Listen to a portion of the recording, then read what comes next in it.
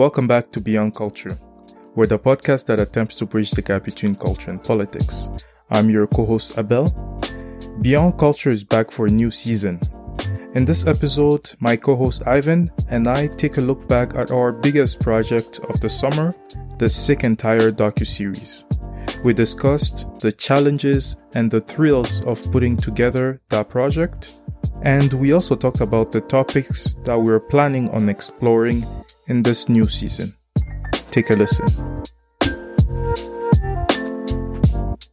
Welcome back to Beyond Culture. I'm your host Ivan, here with my co-host Abel.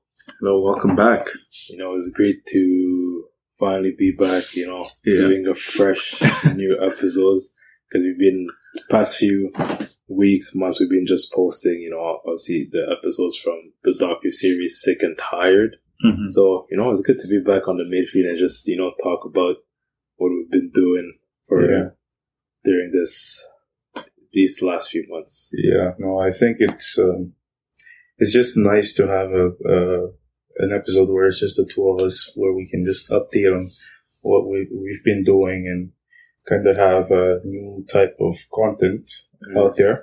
Mm-hmm.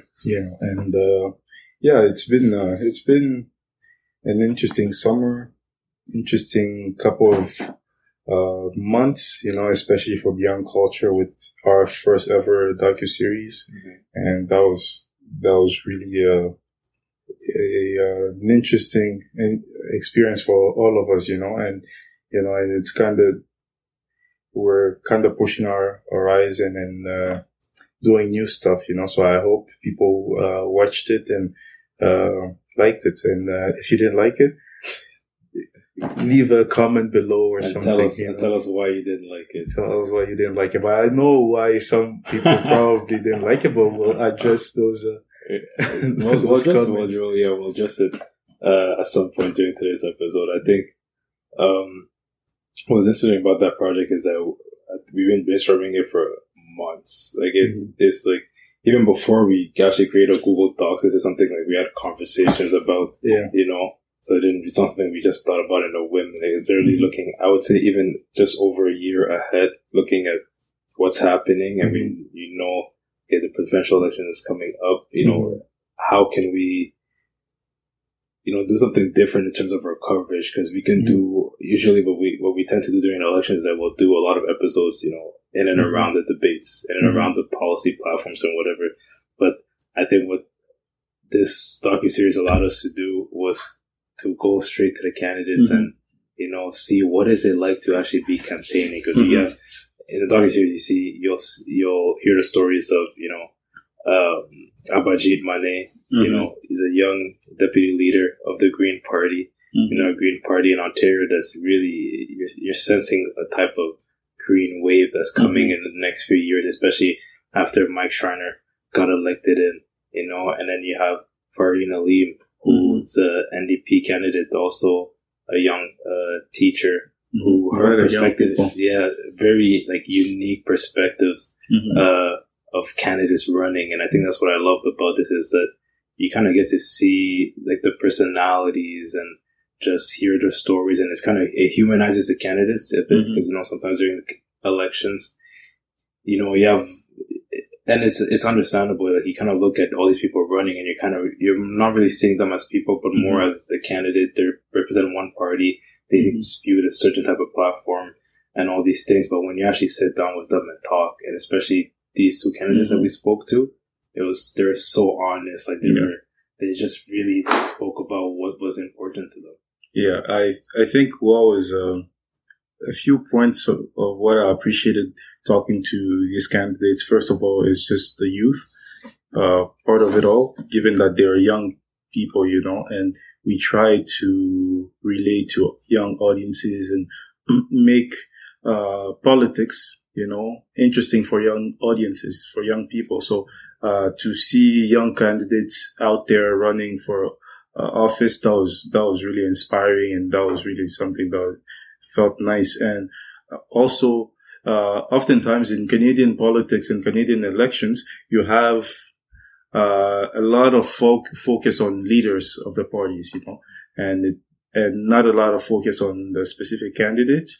And that's just the way, our politics is. The leader gets all the attention, and, once you're elected, you're supposed to vote according to, how you're supposed to vote, partisanly, So it's, oftentimes mainstream medias don't put too much attention on the candidates. So it was just a nice touch to actually, put some attention on those candidates. And, what I really appreciated about, both of them is the fact that they were really honest, and you could feel it wasn't like a prepared, party answer.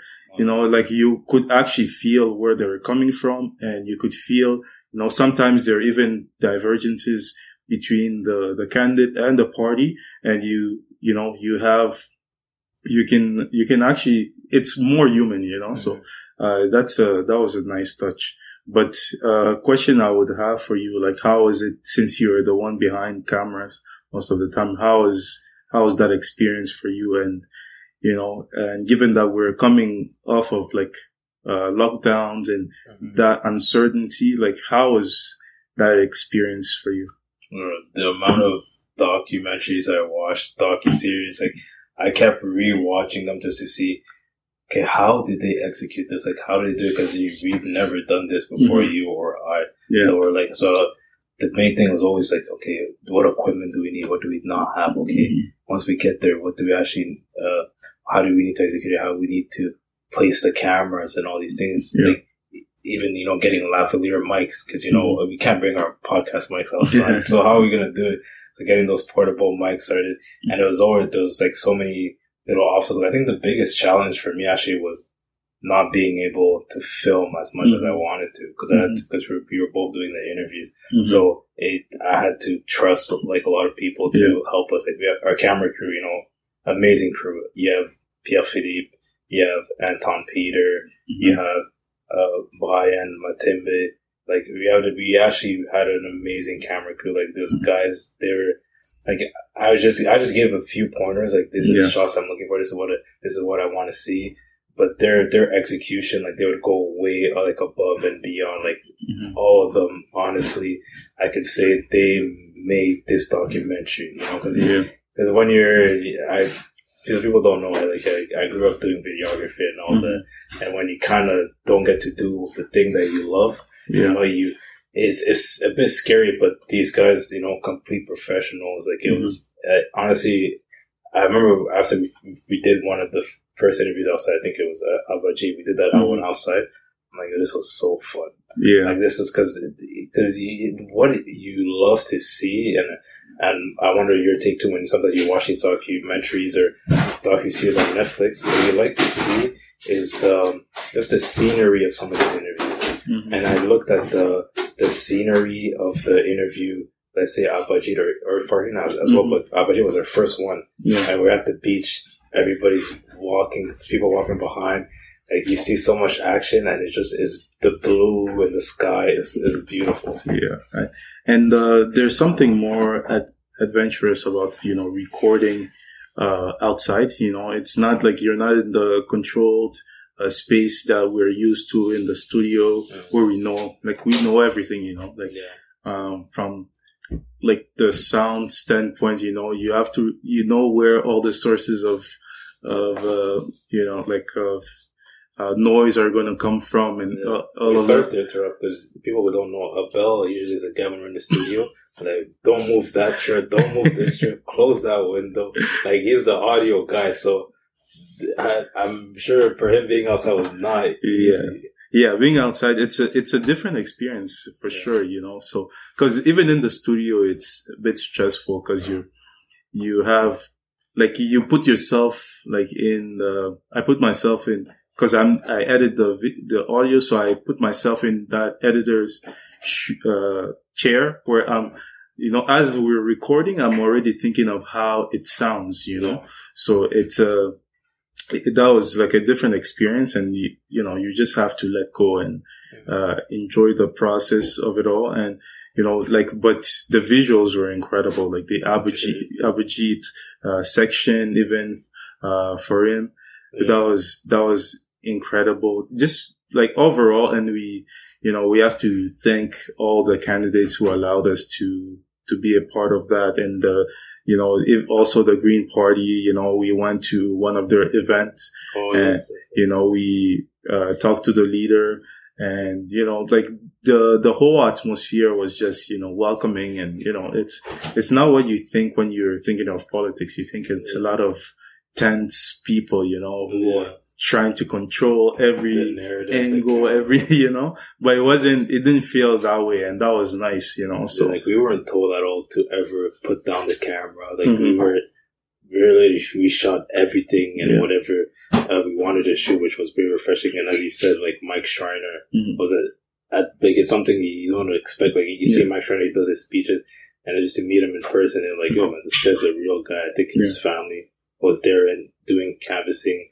helping out with that. So that was also like, it was a beautiful thing. And especially when you're interviewing candidates and like writing where they've had some history and they've put like foundations, you can see how much like they're comfortable in their communities. Like Fardeen, like when we were in her writing, like literally I hadn't been there before. So I was asking, where should we do it? Should we here? She's like, we should go here. There's a beautiful lakefront and you can see some condos and you can see whatever. And then we went there and then you look at that interview, like it's beautiful. And, shout out Brian and Anton were the one that shot that one. There's a beautiful shot where you see a seagull pass right behind her and the camera pans. I'm just like, man, that's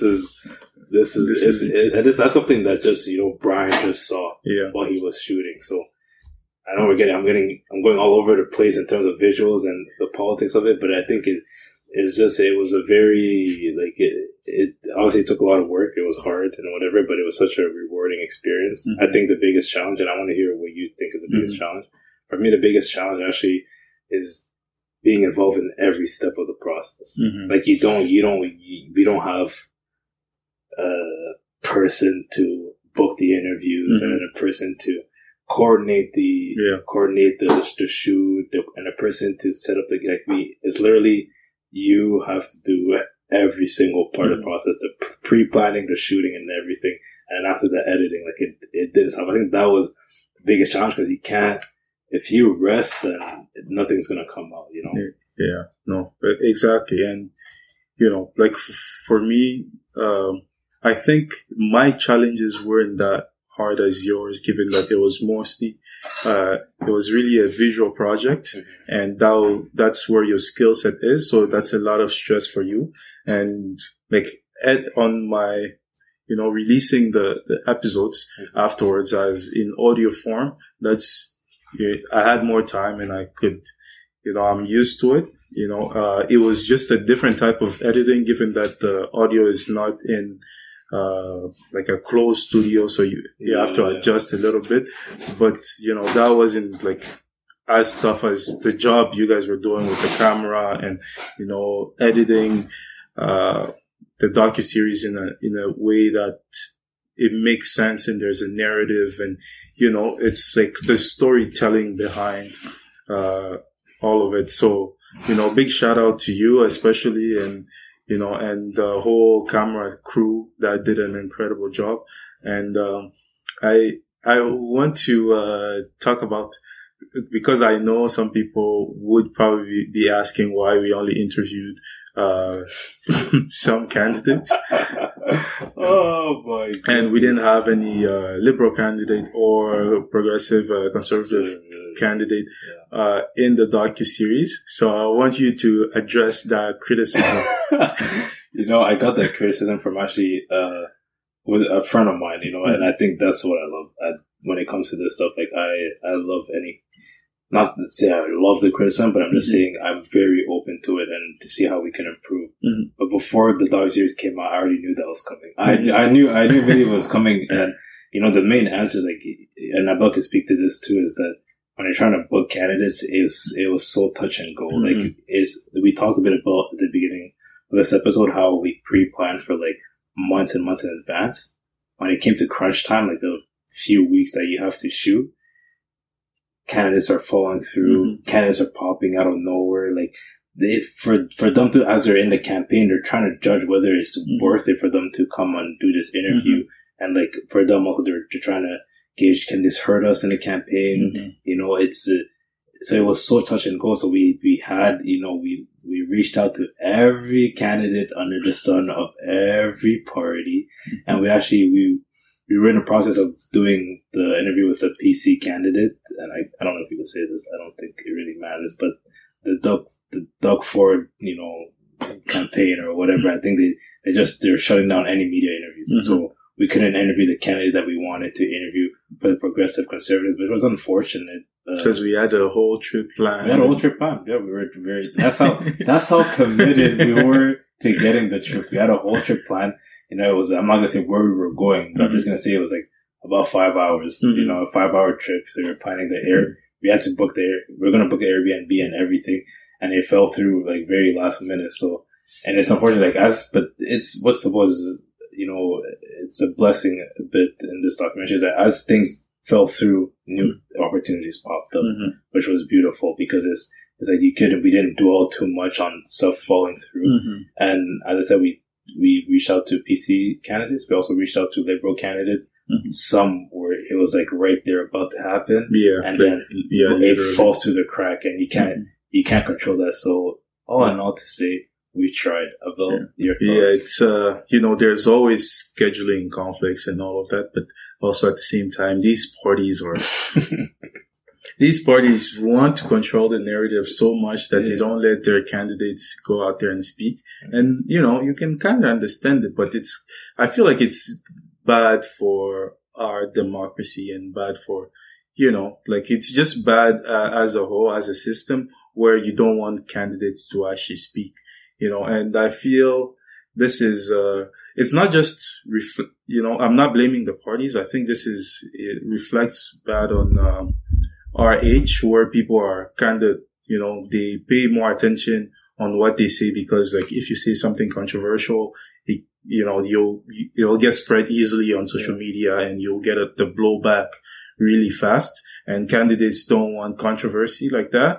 So I feel like that kind of stifles conversation. You know, I would, you know, it would be in an ideal world, it would be nice to have the opportunity to hear from your candidates, from your writing, and get to know them as a person, not just the platform. The platform is important, but at the same time, you want to know which type of people you're electing, you know. So that was unfortunate that, you know, these parties sometimes are, you know, they don't want their candidates to be out there, but you know, it is what it is. We did our best. It was not because there was a bias or, you know, there's an agenda. There's no agenda. We tried to get everybody here. And as for people who follow the podcast, you can know that, you know, like, we try to bring in people from, the full spectrum. And once they're here, we'll challenge them on their views, you know, like, you know, I'm not going to let it slide just because you're from this side or that side, you know, like if I disagree or if I feel like you have to explain yourself, it doesn't matter whether you're on the left or right, you know, we're going to challenge you. And, we wanted to do the same thing for the docuseries. Unfortunately, we, weren't allowed to do so, or, you know, circumstances prevented us, from doing so. But overall, I feel like, it was a success. Yeah, for sure. And then we even had, you know, outside the candidates, you have an interview with Nero, who's a real estate agent. Very, you know, he's done very well for himself, you know, as a GTA real estate agent. You know, he was featured on Yahoo as one of the top real estate agents to follow. Interview with him was also great because we're talking about the issue of housing, which it's a very hot topic right now and will be for a while, like unless we find a solution to, you know, having more affordable homes, you know, especially for the next generation, including like us included, like reaching home ownership just feels very unattainable.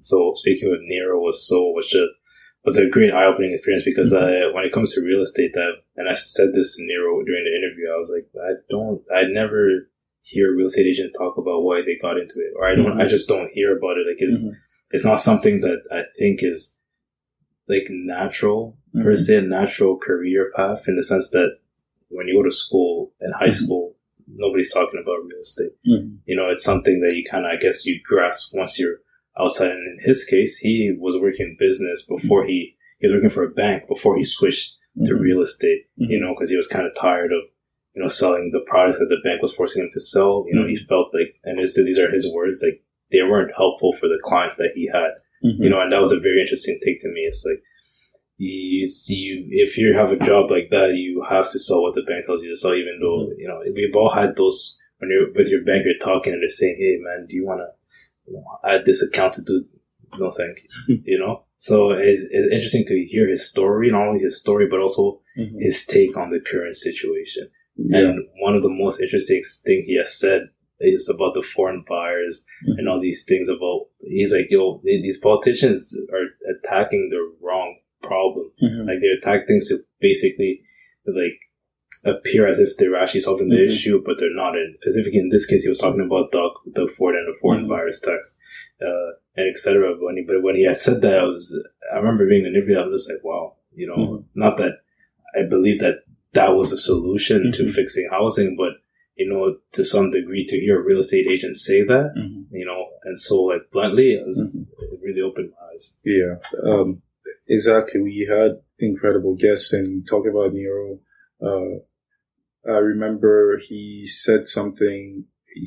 I asked him about the fact that housing is an issue because oftentimes people think of it as both a home and at the same time an investment. And there's not a lot of things in life where you're thinking of it with just thinking of its use value. You know, you use it as a home.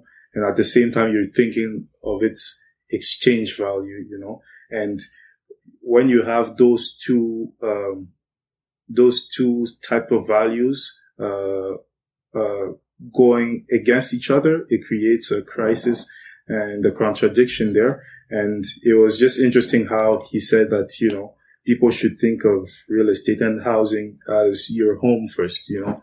You don't get in this market just for an investment, you know. Once people have that mentality and once politicians also have that mentality that the housing crisis is about helping people find homes. It's not just about helping people like make a profit off of a property, you know. Once that's the mindset, there is a lot of solution that's going to be found, you know. And that was really something refreshing. That was not expecting to come from a real estate guy, you know. Yeah. So, and I'm like, is this going to make him lose clients?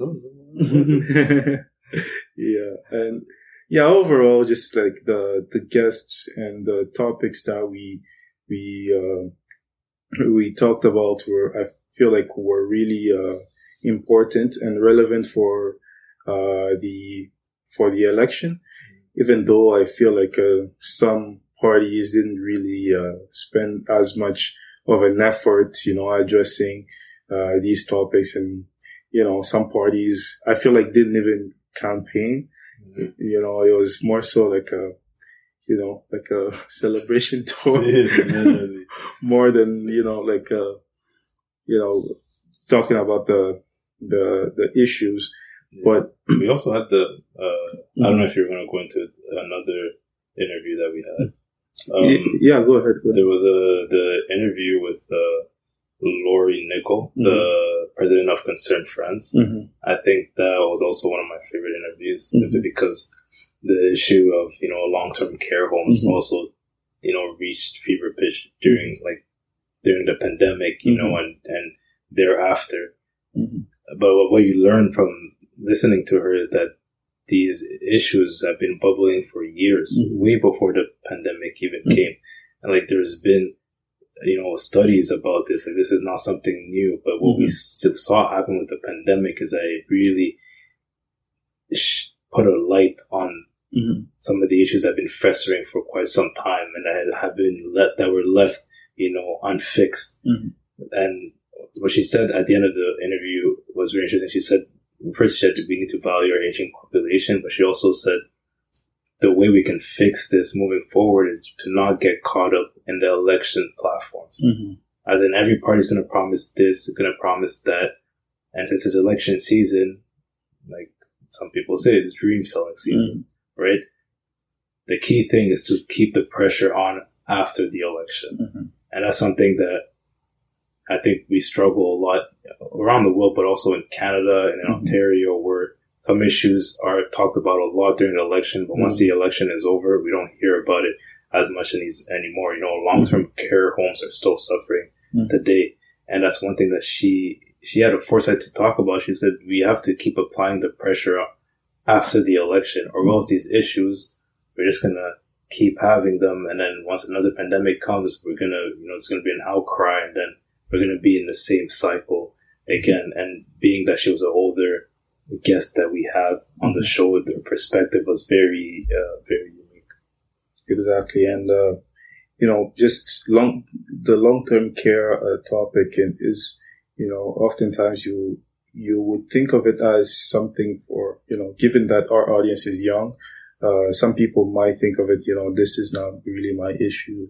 But, you know, like, that's everybody's issue, you know, like, we all have, elder people in our lives, you know, so we have, as a society, it's important to make sure that, they are taken care of, you know, and that they live good lives, as they're aging, you know, and, it was really, informative for me, you know, because this is not a natural topic that I would come across.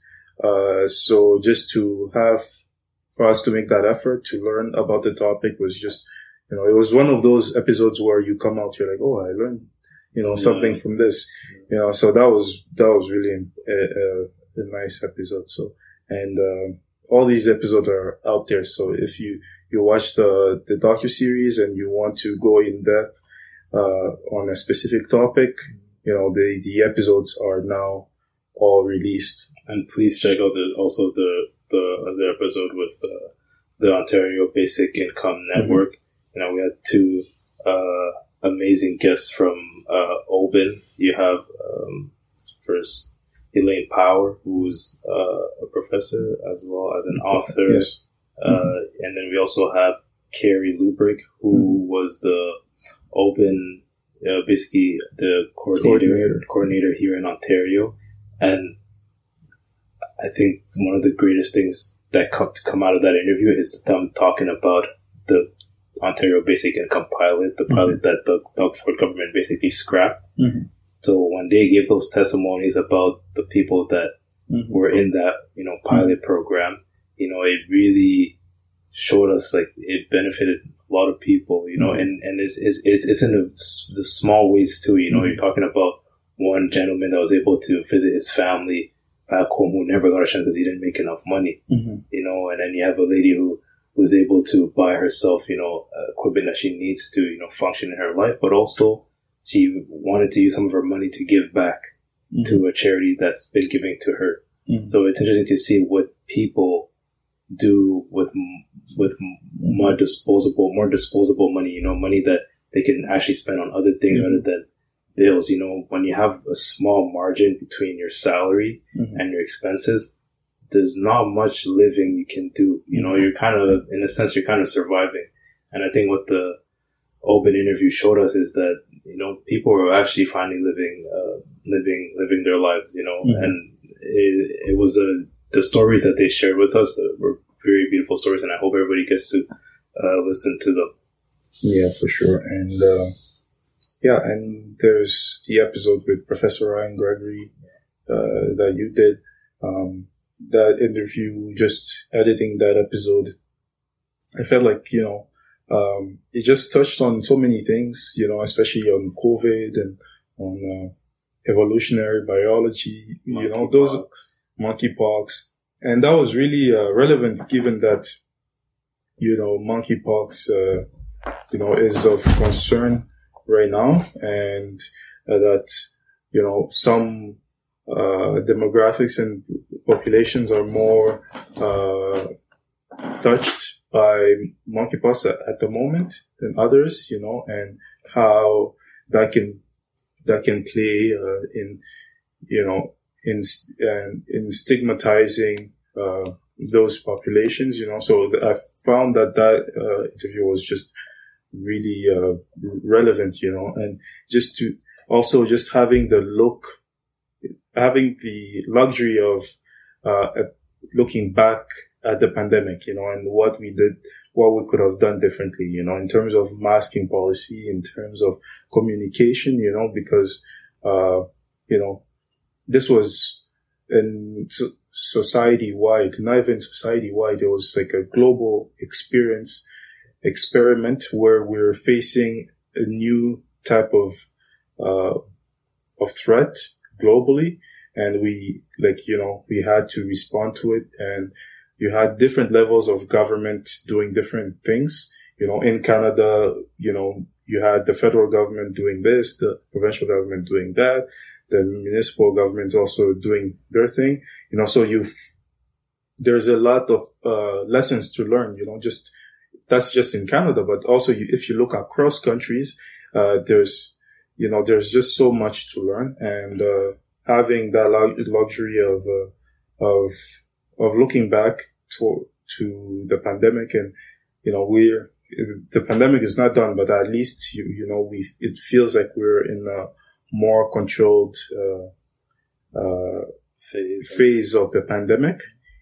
So we can start looking back and learning and really having lessons written down for what not to do next time. So I found that, that episode was just super refreshing. Yeah, definitely. I'm not in biology. That was not my program at university. I'm not no scientist. I'm a business major. But sitting with him in that interview it's interesting because he didn't make me feel stupid or anything. And again, I think it's probably his gift also as a professor. He was able to explain things to me in a way that I kind of understood what he was saying. And I came out of that interview, I just learned so much. It was a long interview, but I really learned a lot from him. So I think that's also an interview that you should definitely check out. Yeah. Overall, just the whole experience has been, it's just been, I didn't think we would learn so much about these different type of topics, doing a docuseries focused on an election, right? But talking to the candidates, first of all, and then talking to these experts in different fields, I feel like that just brought something, nice and a certain novelty to the whole docuseries. And at the same time, the longer conversation that we released afterwards also bring some type of depth to the conversation and to the docuseries. So that was really overall, I feel like this was an incredibly positive experience. Definitely, especially for Beyond Culture, especially for our first time. And this is something. Trust me, man, we're definitely doing this again. We'll look out for some more projects. We're gonna learn from our mistakes because we made a lot of mistakes. You always make mistakes your first time in whatever it could be the editing process, the scheduling process. We made a lot of mistakes. It was our first time, and you live and you learn, and the next one's gonna be better, and then better. It's baby step. We were under no impression that this would be the perfect docuseries whatsoever. Yeah, especially given just the uncertainty of it all. When we started the recording, I think that was just around literally a couple of weeks after the lockdowns. So we didn't know what would be the policy, the masking policies. We didn't know in what phase of the pandemic we would be recording this docuseries. We had different plans. We were going to do it regardless. Whether it's virtual or in person. But we're lucky enough to have a lot of in-person interviews, safe in-person interviews. So yeah, of course. And on that note, please everybody check it out. Sick and Tired. You can check it out on our website. A link to our YouTube channel, but it's made on our YouTube channel at Beyond Culture. Yeah, and so I feel like we should talk a little bit more about just various topics. What's been happening, let's say, in Canadian politics, U.S. politics, and globally. Or do you want to transition straight into that, or do you want to have 5-10 minutes where we kind of explain what we've been doing? Personally? Oh, sure. Yeah, we can. About tell the people what you've been up to.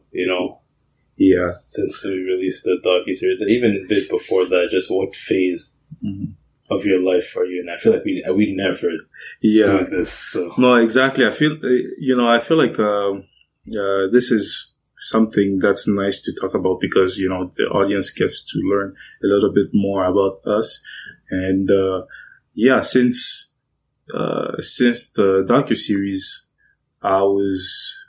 Since then, I graduated last year from my undergraduate degree at the University of Ottawa in political science and philosophy, for those who don't know. So that was just, the whole experience was just incredibly instructive for me, I'm a different person from when I started that program to when I finished the program, not just because of the program, but also because of Beyond Culture and just my acquired interests, So after that, I've been, working, trying to get more experience in my field, in what I do. I'm really interested in in humanitarian work. In the future, I want to be working like in the field. And for that to happen, you need hands-on experience. So it's been a blessing to be able to gain some experience, in that sector. And at the same time, we'll be starting a master's degree in the month of September. So very soon. By the time this episode comes out, I will probably be already starting the program. So that's what I've been up to. So it's been an eventful year. It's just been. Can I ask you a question? Yeah. Did you enjoy this period of like not being a student anymore? Like, were you actually able to enjoy that, or was your mind already to okay, I have to go for my master's? So I feel like I did enjoy it, especially this summer after we finished recording the docuseries and where we didn't have lots of research to do, and we pretty much had all our content for the summer available for us to just edit and put it out there. So it was more, the summer in itself was more relaxed for me. And, I did enjoy the time away from school because when I finished, there's a lot of stress, there's just a lot of, once you've been doing it for 4 to 5 years, it just feels, it's a bit tiring, you want to, switch it up a little bit. But at the same time, I feel like one of the reasons why I was able to be really relaxed and enjoy it is the fact that I knew that I'm going back to school, so if I was at the end of my academic, journey, and I'm like, okay, I'm just trying to get a job and that's it. And then, move on to other, places in life, I feel like that would be more stressful than how it has been for me, So I feel like it's more relaxed because I know I'm going back to school and, I'm going back for my master's degree and, I'm going back to, some sort of, it's a routine, that I'm used to, so that's why I'm like, okay, I can kick back the summer, I just have to do what I have to do at work and whatnot. But but what about you? What has it been for you, finishing school and, being in the different type of gear? And also what has your summer and the the rest of the year been like for you? Well, before I get way deep into that, I think I want to hop off of the last thing you said, because that is very true. I guess when you get towards the end of university, most students that are listening to this, probably have gone through it, where you're kind of like, it's kind of crisis mode. Like, yes, you want to be done, but what's next? Am I going to be able to find a field? I mean, find a job in my field, what am I going to be able to have with my degree? You always hear, you see jokes about this. I'm not saying I endorse those jokes, but, people will be saying, my degree is a scam, stuff like that. So I think it's a scary time, because you've had this routine for, let's say, 4 or 5 years, and everything is kind of predictable, but now you're in this uncertainty. And if you've taken student loans, then you're like, okay, I have to pay these back. So what do I do now? So I think you're definitely right in terms of I feel like I don't know how we can try to kind of fix that issue. Probably more opportunities for students straight out of university with their institutions. Like something needs to change, because I feel like a lot of students, like, mental health probably really struggles, but in that last period. For myself, I was beyond blessed that during my last year, I was working as a media coordinator, and then I got promoted after I finished my last year. So I just jumped from my final year of university straight into my first full-time job. No, my first career job. And, as I said, it's media, so it has nothing to do with my degree at all. It has nothing to do with business but you could branch into marketing or whatever. But I think I've always literally, when I started Beyond Culture, I think it was second year of uni or third year or something like that. I knew I want to do media. I don't really want to do business. And for a lot of students, I think I've been in that position where you're like, okay, what am I going to do? Do I have to switch my degree? I'm like, I'll go with it. I'll finish it. And because it's a good thing to have in the back, but I'm like, I'm going to pursue an opportunity kind of outside my degree. And it's been, beyond a blessing being able to, work in this field professionally. And we kind of talk about this off camera, is that our experience with Beyond Culture has gotten us like a lot of, professional opportunities outside, Beyond Culture. So we've been able, it's been a real blessing. And then we've added in Beyond Culture, in our Beyond Culture media, we've been trying to expand that a bit, trying to do, more content. And one thing that's in there is Hanging Cleats, which is the soccer page that we have. And there you see a lot of different content, and it's been an absolutely great summer for Hanging Cleats, a lot of opportunities, to work with Canada Soccer, to,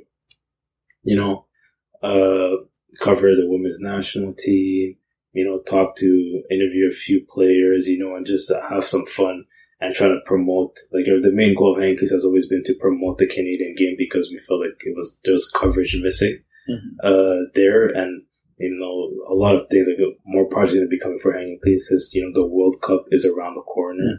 So the World Cup will be around the corner. So look out for more content in terms of that. But yeah, on that note, that's really been it. The summer has been a lot of things. We had more free time. I've been working on a lot of Hanging Cleats and just working in my first job. And obviously, we're friends outside this podcast, so we've been enjoying our summer. Yeah, we've been enjoying. And what's funny is the fact that you mentioned that we have gotten opportunities because of Beyond Culture, and this is a passion project, and it requires a lot of time. And outside of this, we've always been either at work or having a full-time job, and we've never spent I don't think any amount of time just being full-time focused on Beyond Culture. So we're oftentimes we're pretty busy, we're really busy individuals who, you're an athlete, so you have to do your athlete stuff, prepare, train, and all of that. At the same time, go to school. At the same time, you have Hanging Cleats and Beyond Culture, and same for me, with work and, and various projects on the side. So it's just been, I feel like just having more time to ourselves this summer has just been good for just our lives in general, our friend group also, we've had more time to spend with our friends and to enjoy the summer. And I feel like that's just a really big positive of the summer so far. It has definitely killed our bank account. So let me tell you that. The bank account is, oh my god. But, it's one of those where it's to be expected. You're talking about the first summer right outside after COVID. The major lockdowns of COVID. Everybody's out, and Toronto this summer has been, activities upon activities upon activities upon activities. Yeah, too much to do in Toronto, and this is, we're often never like in our friend group, and the guys, they always come in for the basketball episode. So, people who know Beyond Culture know the friend group, and we're almost never all together in the same city, and it's like really rare that we spend like so many months and weeks in the same location, like in the same city. So, we actually made the most out of it. So that was really, that was really fun for me. And that was I'm just really grateful that we had this opportunity to spend the whole summer together and actually have, and do stuff, So. Yeah, especially because after, when you get to this fall, everybody's going different directions. And for younger people that listen to this, and you have your friend group, like in high school, I was just telling my brother about this. I'm like, you really enjoy these times you have in high school, because high school was, what I miss about high school is seeing the boys every day. Like literally, we were just having fun, whatever. Now you gotta make plans and all these things. And now going into this fall, like, some of us are going in our careers, some of us are going into doing masters, some are in a completely different province working. Like, some are gonna have great opportunities, in their sport. Like, a lot of things are happening, and when you have the opportunities to have your friends, in the same place, I just take advantage of it, because you never know when you won't be able to do it anymore. Exactly, especially as we're growing older, with more more responsibilities, we're waiting for the first wedding. It won't be my wedding, but it will be yours, man. It will definitely not be my wedding. But yeah, so do you want to talk about Canadian politics a bit? Yeah, let's dive into it. Yeah, so we'll just touch just a little bit on what's been happening, and as we're coming back, we'll be coming back with episodes focused on all of these different topics, like Canadian politics, U.S. politics, the global affairs, what's been happening, Ukraine and the Ukraine-Russia war, climate change, and we can just get into that. Like in Canadian politics, I feel like what has been really the news since we last covered was first of all the Liberals and NDP deal of supply and confidence, where the NDP signed an agreement with the Liberals that if they were to implement these programs, so mostly dental care and I think mostly dental care, right?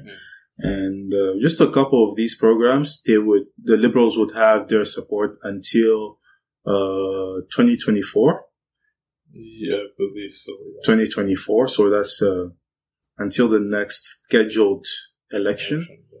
So that has been, I think that caught people by surprise, because we've been having these elections every 2 years now, in 2019, 2021. I believe so it's, I feel like it made sense. That deal made sense because, these parties are bleeding, because of all these elections. And I feel like the Conservatives are probably the ones who should be happy, from this deal, because it gives them more time to get a leader established, and have the whole apparatus, the whole machine running before the next election, and I think it also gives the NDP time to get donations and have enough money in the bank to go to the next election, because that has been a topic. And the Greens, I don't know what's happening with the Greens, the federal Greens. They'll take any time before the next election because they're a mess right now. They are going through a leadership race at this moment, and it's also just been like weird, like old leaders coming back and wanting to, like it's just bizarre. So, I don't know if you have anything on. Well, I think to some degree, I think it's a bit beneficial also to Canadian in the sense that I think last election they chose to send a liberal minority to government. So clearly there was a message sent that they don't want per se a change right now, but in the same sense they probably want to see the government collaborate more, and their collaboration most likely obviously will come from the NDP. And for Jagmeet Singh, it's a great opportunity to wield power, especially with, their performance during the election, like to be able to have at least some positives come out of that, for him to be able to say, hey, we brought Canadians dental care is a big thing if he's able to do that. And it helps him a lot going into the next election. So the deal is very understandable. And to some degree, it also gives Canadians some time to, focus a bit more on their lives. And then when the next election rolls around, you might see a completely different, landscape in terms of like the issues that Canadians care about, in terms of who is actually sent into government. Like a lot of things can change. And as you mentioned, with the Conservatives, I think a lot of people didn't believe Aaron O'Toole was ready for that election. They believed the turnaround was way too quick. But also there's more criticism that he wasn't authentic and all these different things. But what we're seeing right now with the Conservative leadership race is that you have one that guy who's clearly your front runner, and that people putting a lot of support behind, and who they believe will be the person to lead them to a victory in the next election. So for a guy like him, we're talking about Pierre Poilievre, for a guy like him, giving him the time to lay the groundwork across Canada is gonna be a great benefit to him. Like it's just a great positive for him, because the big thing about Pierre Poilievre is that you're seeing him go into all these cities in Canada, Sault Ste. Marie, Sudbury, like all these towns, and the turnout is astonishing. So he's tapped into something, and and he's laying that groundwork, and it could be the next election could be very competitive. With the Conservative leadership race, it was. I feel like lots of people expected more competition, with Patrick Brown jumping in the race, and Sheree also being in the race. Leslie Lewis is also there, but she did better than expected last time. So her potential is definitely up there. So, but at the same time, given that it was Pierre Poilievre who, one of the big dogs was Pierre Poilievre, and I thought he would have ran in for the previous leadership race, because I remember you mentioned that. Yeah, the field was just really open. But at the same time, I understood why he didn't run in that one, because people were expecting the Conservatives to really do terribly in that election, and they did better than expected. But at the time before Justin Trudeau called for the election, he was doing super well in the polls. So even if you're someone who wanted to become a leader of the Conservative Party, and you're looking at a potential red wave, you're probably going to say, no, I'm not going to become the captain of the ship now. Yeah, there's no way. Exactly. But now at this time now, he has more time to prepare. I feel like the next federal election will be more competitive, and some people are speculating that this might be the last mandate for Justin Trudeau, given that he's really focusing on these big legacy projects, So, but at the same time, I'm like, if Liberals are going to let Justin Trudeau walk away for that next election, it might be unwise, because like you have Pierre Poilievre who's riling up half of the country, and might give him a slam dunk. And then you might have like these not unexperienced, but like, that would be their first time running as a leader, that would be like the Chrystia Freelands of the world. Yeah. And I think she would be like second in line after Justin Trudeau. So I feel like that would be a slam dunk for conservatives. Mm-hmm. And for the NDP, I'm pretty sure, like I can bet, if I had to bet, I think Jagmeet Singh is going to stay around until the next election. And then after that election, that's when people will really reevaluate his legacy. Mm-hmm. So, I think it's the political landscape on the federal level in Canada is interesting. The next election is going to be interesting. I don't know. I want to see what Poilievre will do if he wins. I want to see what he will do after he wins, and whether he's gonna moderate a little bit or he's gonna keep that same firebrand, because it seems to be working, Yeah.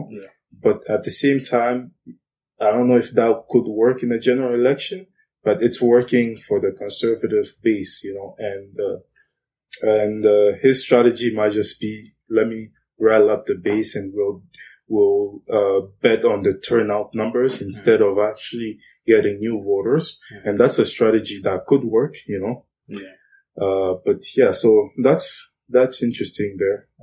And definitely, my last part on this is like you brought up a good point about what do you choose to do when you get to a general election. What you choose to do when you win a conservative leadership race is way different than your strategy. Mm-hmm. Usually than to win, the general population. Mm-hmm. I think that's a point that Patrick Brown had made when he was still in contention. Mm-hmm. He's like, you can go with the quote unquote guy who's a bit far right, or you can go with me who actually can win, the general population. If I were to go to an election with Justin Trudeau. So I think in the Conservative Party, it's a realistic fear about how are we supposed to win, over the other half, of the populace, in Canada. So I think it would be interesting to see where does he choose to pivot, or does he choose to stay in the same lane. But within that party, I'm sure people are asking those questions as well. Yeah. So that will be interesting, and people are already asking those questions, but I guess time will tell. In the U.S., I think last time we talked about the U.S. was probably a long time ago. We talked about Kamala Harris and how she was doing, and how, it felt like she wasn't meeting the expectations. Oh, I think that was like the end of an episode. So it wasn't even a full U.S. episode. Yeah, and and at the time, people from her camp were complaining, and you know how politics is in the U.S. But I think what's been mostly interesting is the new law that passed recently, the Inflation Reduction Act. It's U.S. politics is always bizarre, man, because when I saw the name of the law, once you go in the law, like it's just politics. You see, when people are talking about this is what I hate about politics, that's what they hate about politics. Inflation is going to go down. That's for sure, because the price of oil and the price of these commodities have been going down. So economists expect that, inflation will go down. We've been seeing record numbers of inflation spikes since probably the 90s.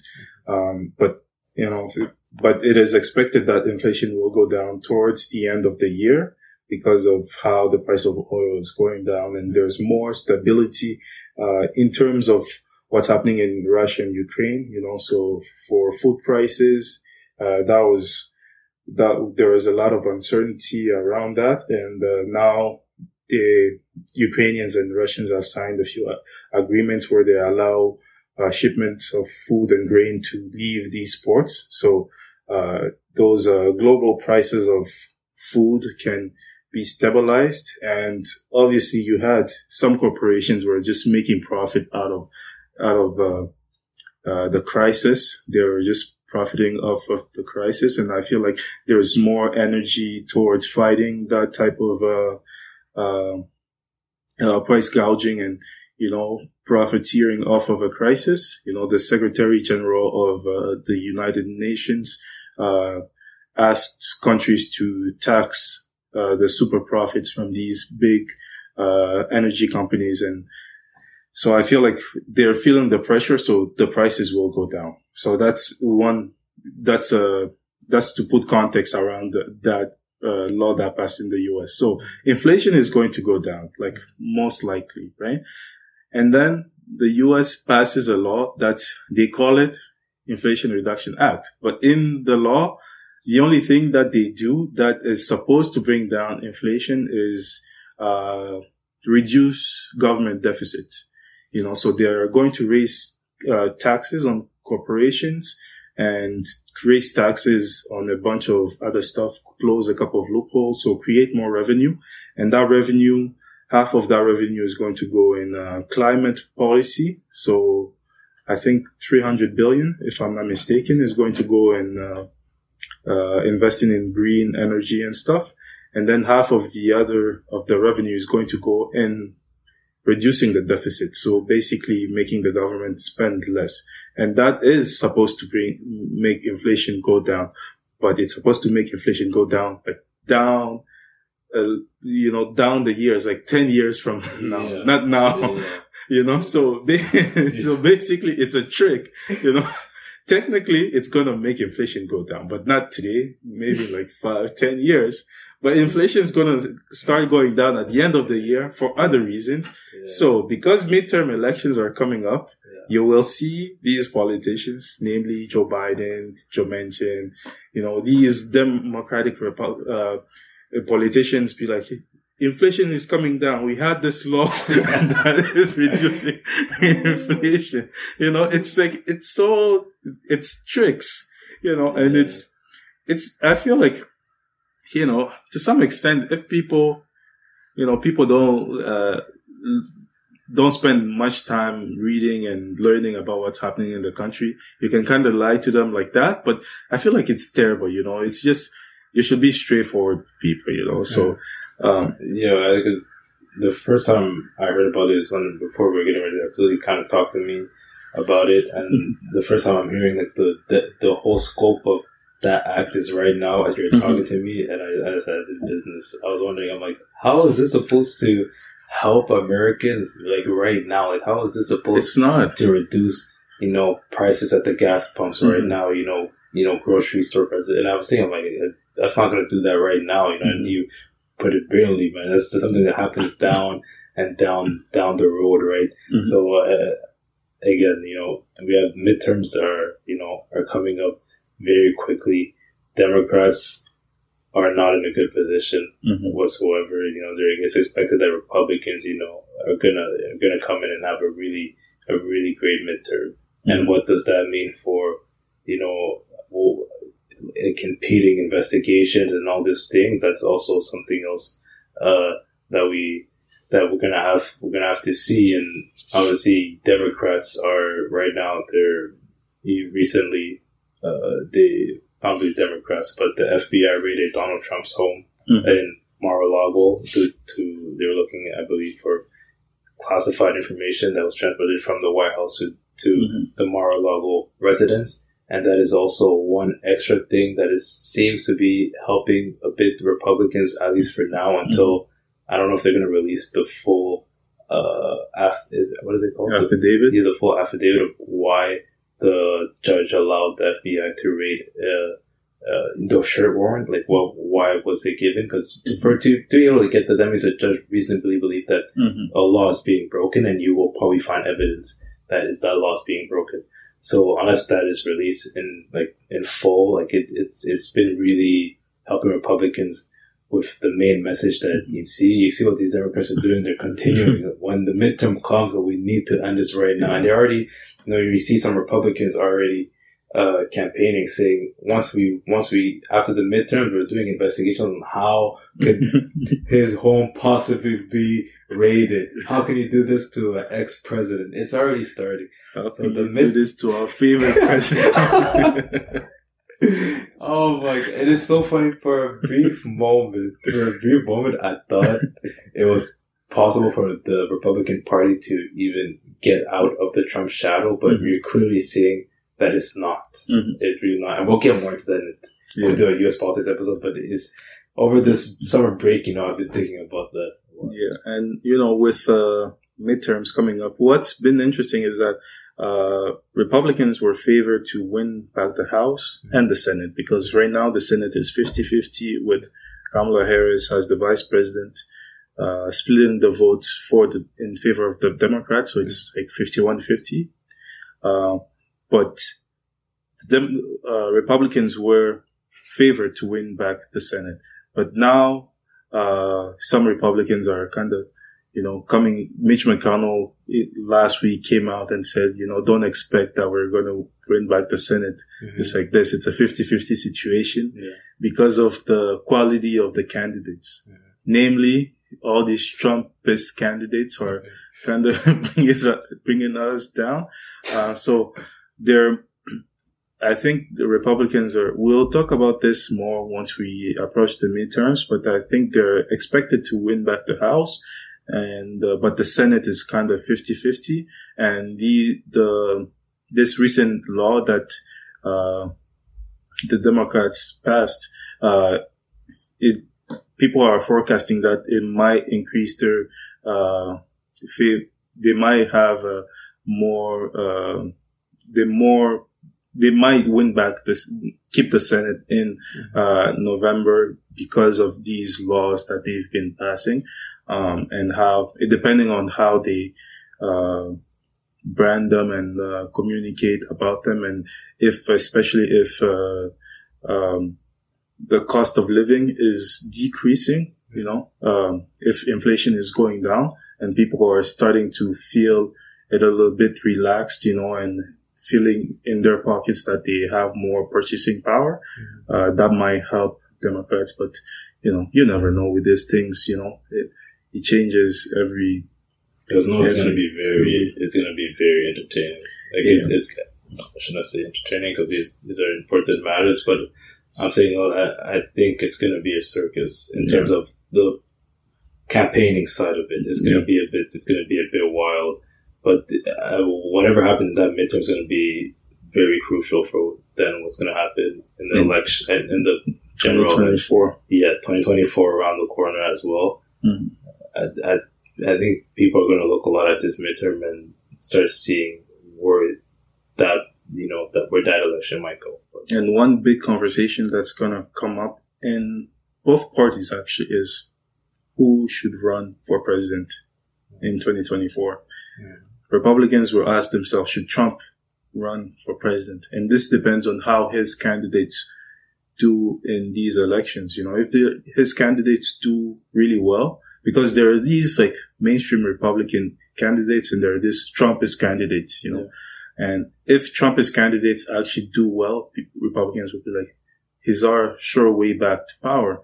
And on the Democratic side is people are going to look at how they perform and they're going to look at Biden. They'll be like, because there's been a lot of chatter about whether Biden will be fit, enough, or, to run for president again in 2024, given that he's aging And yeah, so that's going to be a conversation to look out for.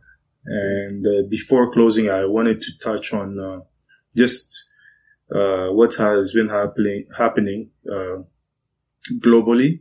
So we've had this summer, in terms of climate change, this summer has been like one of the most, like the worst summers in terms of extreme events, like heat waves almost everywhere. We had heat waves here in Toronto like so many times. I think we had 2 or 3 days where it reached 40 degrees. Yeah, I opened my car window. It had no impact. It was really bad. So we had like in Europe, they were really hit by the summer. You had those extreme heat waves in the UK, in France, droughts happening in Europe, not to mention in Africa. I think Somalia is going through one of its worst droughts in history, and I think more than 1 million people are in danger of starving